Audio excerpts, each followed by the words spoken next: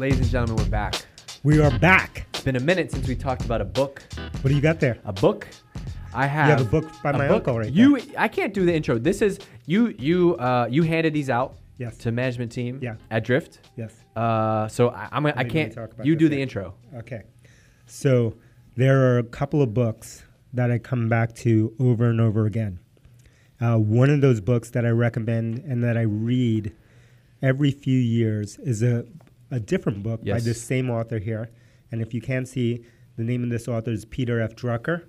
If you listen to past podcasts that we had with Patrick, it is not Drucker, it is Drucker. And the book that I always hand out and give out to everyone here is called Managing Oneself. This book here that we're going to review today is called The Effective Executive, The Definitive Guide to Getting the Right Things Done.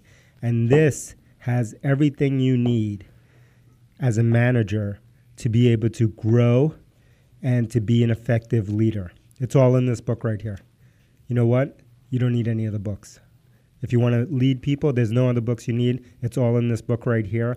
And many of those other books that you may read are entertaining, but they all come from this book. They come from the master, Peter F. Drucker. And so the little homie here, the young nephew here, has some stuff highlighted in here. So we're ready to set it off, get into Peter Drucker, drop some bombs. It's been a minute, and I think honestly, like not to like hype up Seeking Wisdom. I think that's the best part. Is like this is actionable stuff. Like this is what happened behind the scenes. You handed out this book, and we're gonna give that all away. Yep. So there's really so I got notes, and I handed out another book today. You did hand out another book today. Yeah. I got a lot of books. And I got about Tuesday night, I got a text message picture of a book at like 10 p.m. About you're slipping. This is the headline. So it's not just that we just talk about these. This is real. Like there's a reason these books stay on the desk and they're highlighted because we reference them. And wait, this is unrelated. One day I think I'm going to release a book that are just my messages to DG. What do you mean? That's my book. That's after Drift. That's after Drift. That's how I'm gonna. That's my memorialize. Next path. 10:18 p.m. I don't know if you see this. Don't zoom in because there's sensitive stuff on here. But not only are we into books, you're on this crusade to bring pen and paper back. And so I handed out. Can you hear this, listeners? I handed a custom made here Drift kind of junior size legal pad. So it's kind of a half size legal pad. Little Drift logo on the corner there. And I gave one of the first copies over to young DG. You're bringing pen and paper back. The first draft. So DC sent out this internal Drift letter to shareholders this year for the first time. That was the first draft of it was handwritten. Handwritten. I love it. Never happened. I blew the nephew's mind away. It was amazing. I loved it. All right, so there's five lessons. This episode is gonna be called 5 Lessons from Peter Drucker, something like that. So there's 5 things. I'll do what we usually do. I'll read my notes and you'll give some commentary on them. Yeah. So his number one thing is 5 things. Number 1 is that effective executives know where their time goes. Okay. So it has a whole chapter, know thy time. Just initial reaction while I pull up my notes. Like, what does that mean? Like they know their time. It's all about being proactive about the time that you have. I had a realization the other day, and you're not going to believe this thing when I tell you. It's a discovery. Okay. That you won't believe. I'll believe it. Okay. Maybe you not. ready? Oh yeah. What do you and Elon Musk have in common? Me? Yeah. Yeah. Oh, There's something that you have in common. Oh, I don't know. It's not that he wears black T-shirts, which DG's wearing today. I'm wearing T-shirts. He may wear black T-shirts. I have no idea. Yeah. I read his book. Elon Musk, the creator of, how many companies does he run right now? 3 companies. 3. Boring Company. 3. Yep. Yeah. 3 companies. Yeah. Boring, Tesla, and SpaceX. Elon Musk and DG both have 24 hours in a day. I thought you were going to compliment me. I thought this was going to be something let's not get crazy. Okay. I love it. So while young DG has some notes in this book here that we're going to read, Elon Musk is running 3 companies at the same time. It's crazy. And what's the same thing between the two of them? They both have 24 hours in a day, right? And my point is, when it comes to managing your time, some people can change the world in 24 hours, like Elon Musk. Totally. Some people can't change their shirt in 24 hours, right? Yeah. It's the same. Well, and I think the core of this is he says he has this question. He says, the question you have to ask yourself is, what would happen if this were not done at all? And if the answer is nothing would happen, then obviously you have to stop doing that thing. And that, to me, that's what this is about. It's like the ruthless prioritization. Like, what would happen if we didn't do that one thing? Yeah, and that's liberating. A lot of Ruthless. people just get caught up in that. But it's liberating to be like, nothing. Nothing. Okay, so get rid of it. Focus on the big rocks. Like that's where this stuff comes It's all from. about first principles. It's all about big rocks, and it's all about one thing. Focusing on that one. This thing. could be a DC line, and I love this. He says, "It's amazing how many things busy people are doing that will never be missed." I love that.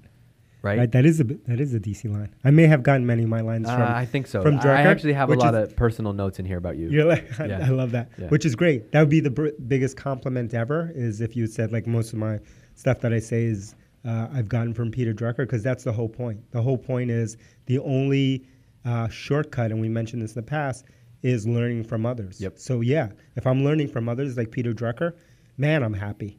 If I'm learning those lessons the hard way and coming to the same realizations when they were right there in that book, then that's not that great. One more thing on the Know Thy Time, like this Know Thy Time chapter, he talks about like just looking for patterns, which is something that you talk about all the time. And he says a crisis, like when you're looking at things that happen, a crisis that recurs a second time is a crisis that must not never occur again. Oof. Right? How many times have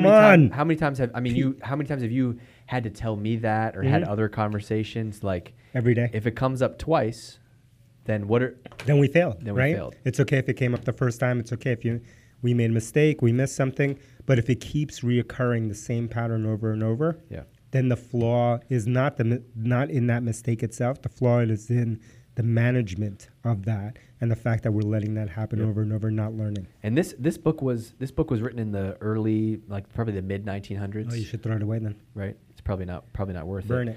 But the biggest thing, he said, the biggest time waster often results from overstaffing. He said, Come on, are you throwing bombs at me? I'm throwing bombs at you. Too big. It's usually, the problem is usually too big versus too small. But he says a workforce may indeed be too small for the task, and then the work suffers if it gets done at all.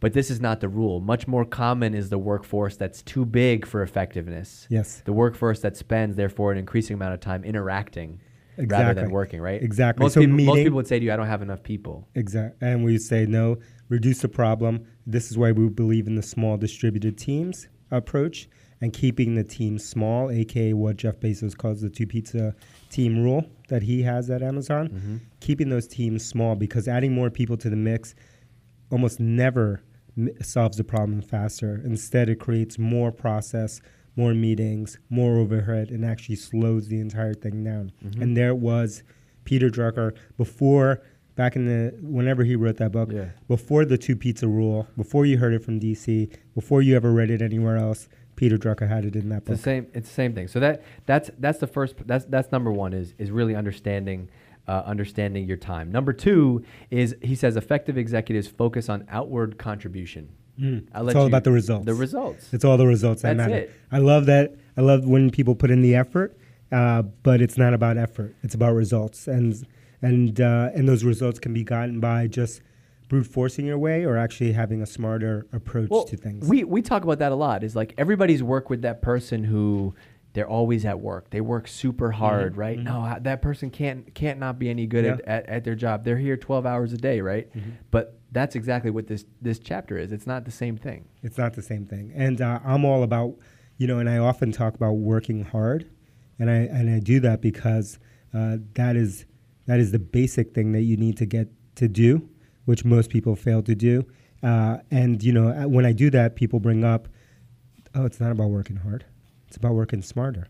Did you know that, DC? And it's like, yeah, that's obvious. Obviously, we need to work smart. Obviously, when I'm saying work hard, I'm not saying work dumb and not to think about what you're doing.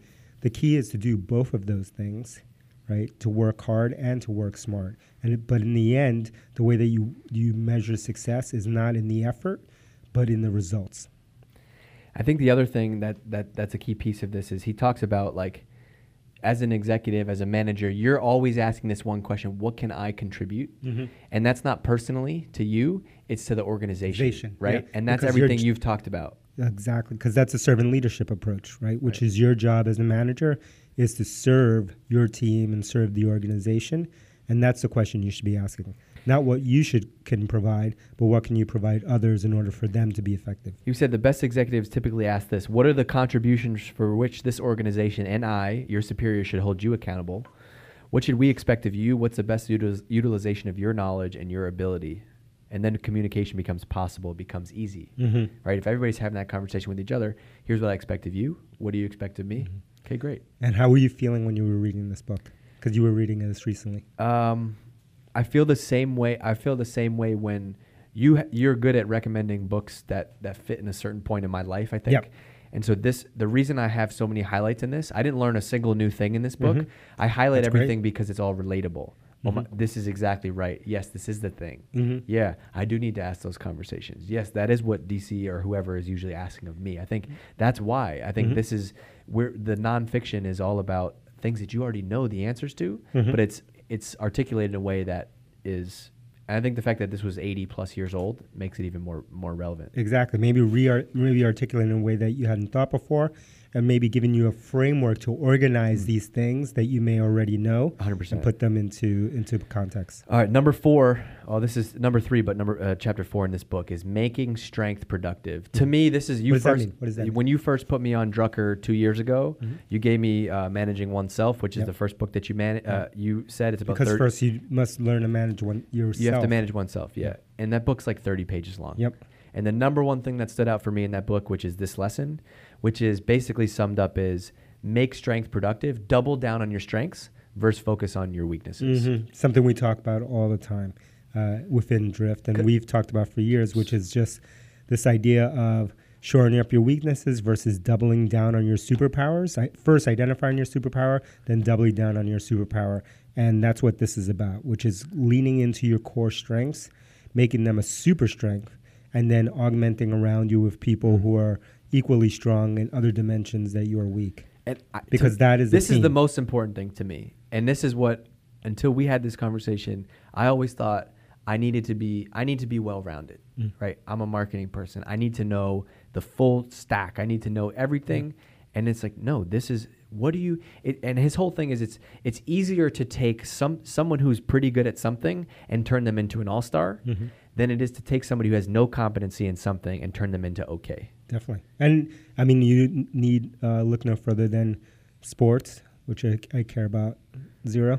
But you know, like it wouldn't make any sense for in any sport, whether it's basketball, football, whatever sport you like. I like tennis, but this metaphor doesn't work for that. But you know, for everyone to have exactly the same skill, right? So if everyone was the quarterback, if everyone wanted to be Tom Brady, that's not a team, right? They probably couldn't score very well. If everyone wanted to throw the ball. Same thing, if everyone wanted to be able to be great at every position, it wouldn't work as well. No. You have specialties, and people are specialized in that thing, and together they form a cohesive team. He said, to make strength productive is the unique purpose of organization. It can't, of course, overcome the weakness with which each of us is abundantly endowed, but it can make them irrelevant, right? So if you're so good at the thing that you're good at, it doesn't matter if you're not good at those 3 other things. Just this is I mean, what's the point of me even reading? Like, you need to go get this book. You need to go get this book. The other thing though that's worth mentioning is that, and you've said this a bunch, the strengths piece. Strong people always have strong weaknesses. Yes. And you have to the same. You have to come to accept that. Yes. Say that more. It's usually the same. It's the same. We always talk about it in terms of superpower is your super weakness. Whatever your superpower is, it is also the thing that you're the most weak at. What's right? it? Give me an example. So let's use Elias. Let's talk about Elias. Perfect. Okay. I could talk about him all day. All right. What's his superpower? Tell me how his superpower is also his weakness. Yeah, his superpower is that. So he's very extroverted, and because of that, his superpower is that he likes to talk to people. He likes to jump in the middle, be in the middle of chaos, and try to bring order to chaos, right? And that's amazing.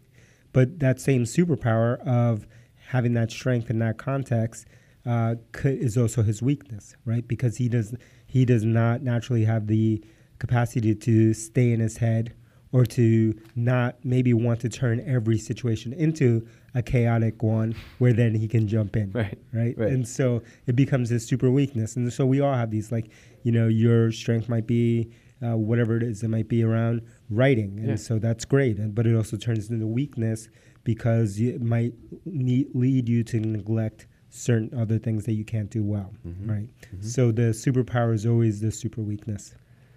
Other thing on hiring for strengths, he says the biggest mistake is that most people hire to fill a job, not place a person, which to me is like why we focus so much on predictive index, personality types, the different and mix also of the why team. we've focused for so long on hiring people versus trying to fill roles. a specific role, right? Because people are usually doing exactly what Drucker said, which is trying to fill a job description versus looking for the right role for a specific person, right? A person that might be, because the 10x people, the people who are capable of being 10x people, are almost never going to fit into some preconceived job description that you have, right? And those are the ones that you're going to have to take big bets on. Yeah.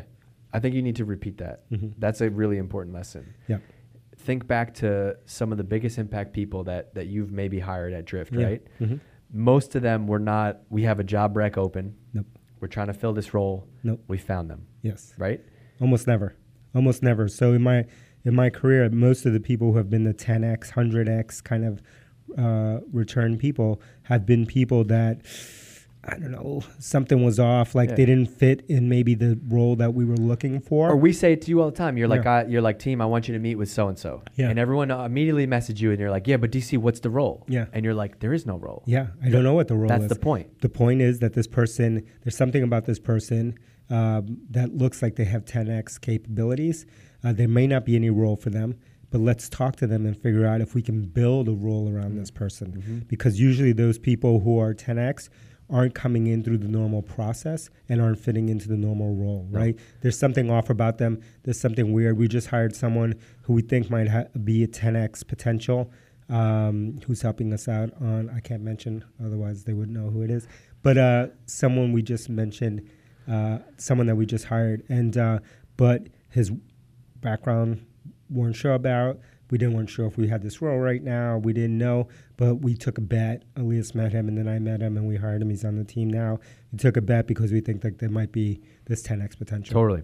All right, 2 more. Number 4, effective executives concentrate on the few major areas where superior performance will produce outstanding results. Focus, right? AKA big rocks. Big rocks. It's why you made everybody read the one thing. It's why you talk about big rocks. Yep, still do. So focus, because and I had this conversation this week with a friend, which made me think about this, like the big things that usually, like, we're going through this scaling right now, right? Trying to scale the company and the team. And most of the time, like, you can try to do 2 things at once, scale and optimize, or which is hard or impossible, or you can focus on, most of the people are going to be focused on scaling, repeating exactly what we did in the past that was working. Yes. And then a small group could be experimenting at the same time. But you can't have the people who are trying to scale and repeat also experiment at the same time, because it's all about focus.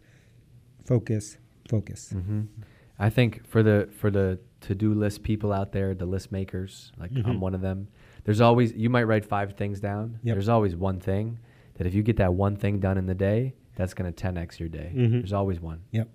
All right, number five. This is the 5th one. 1, 2, 3, 4, 5. Effective executives finally make effective decisions. You know what his big point in this chapter was? No, tell me. 2 words. No consensus. Woo! Are you serious? Serious.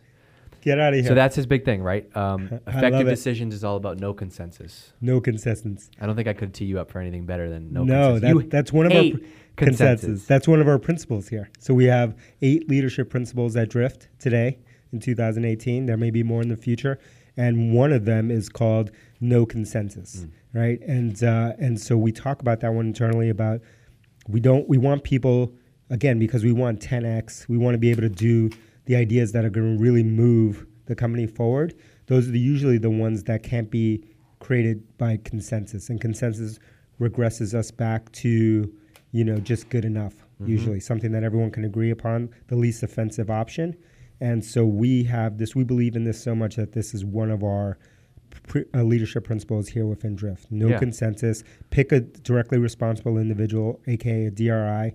Let her or him make the decision, take responsibility, and have the autonomy and accountability to make that decision and move forward.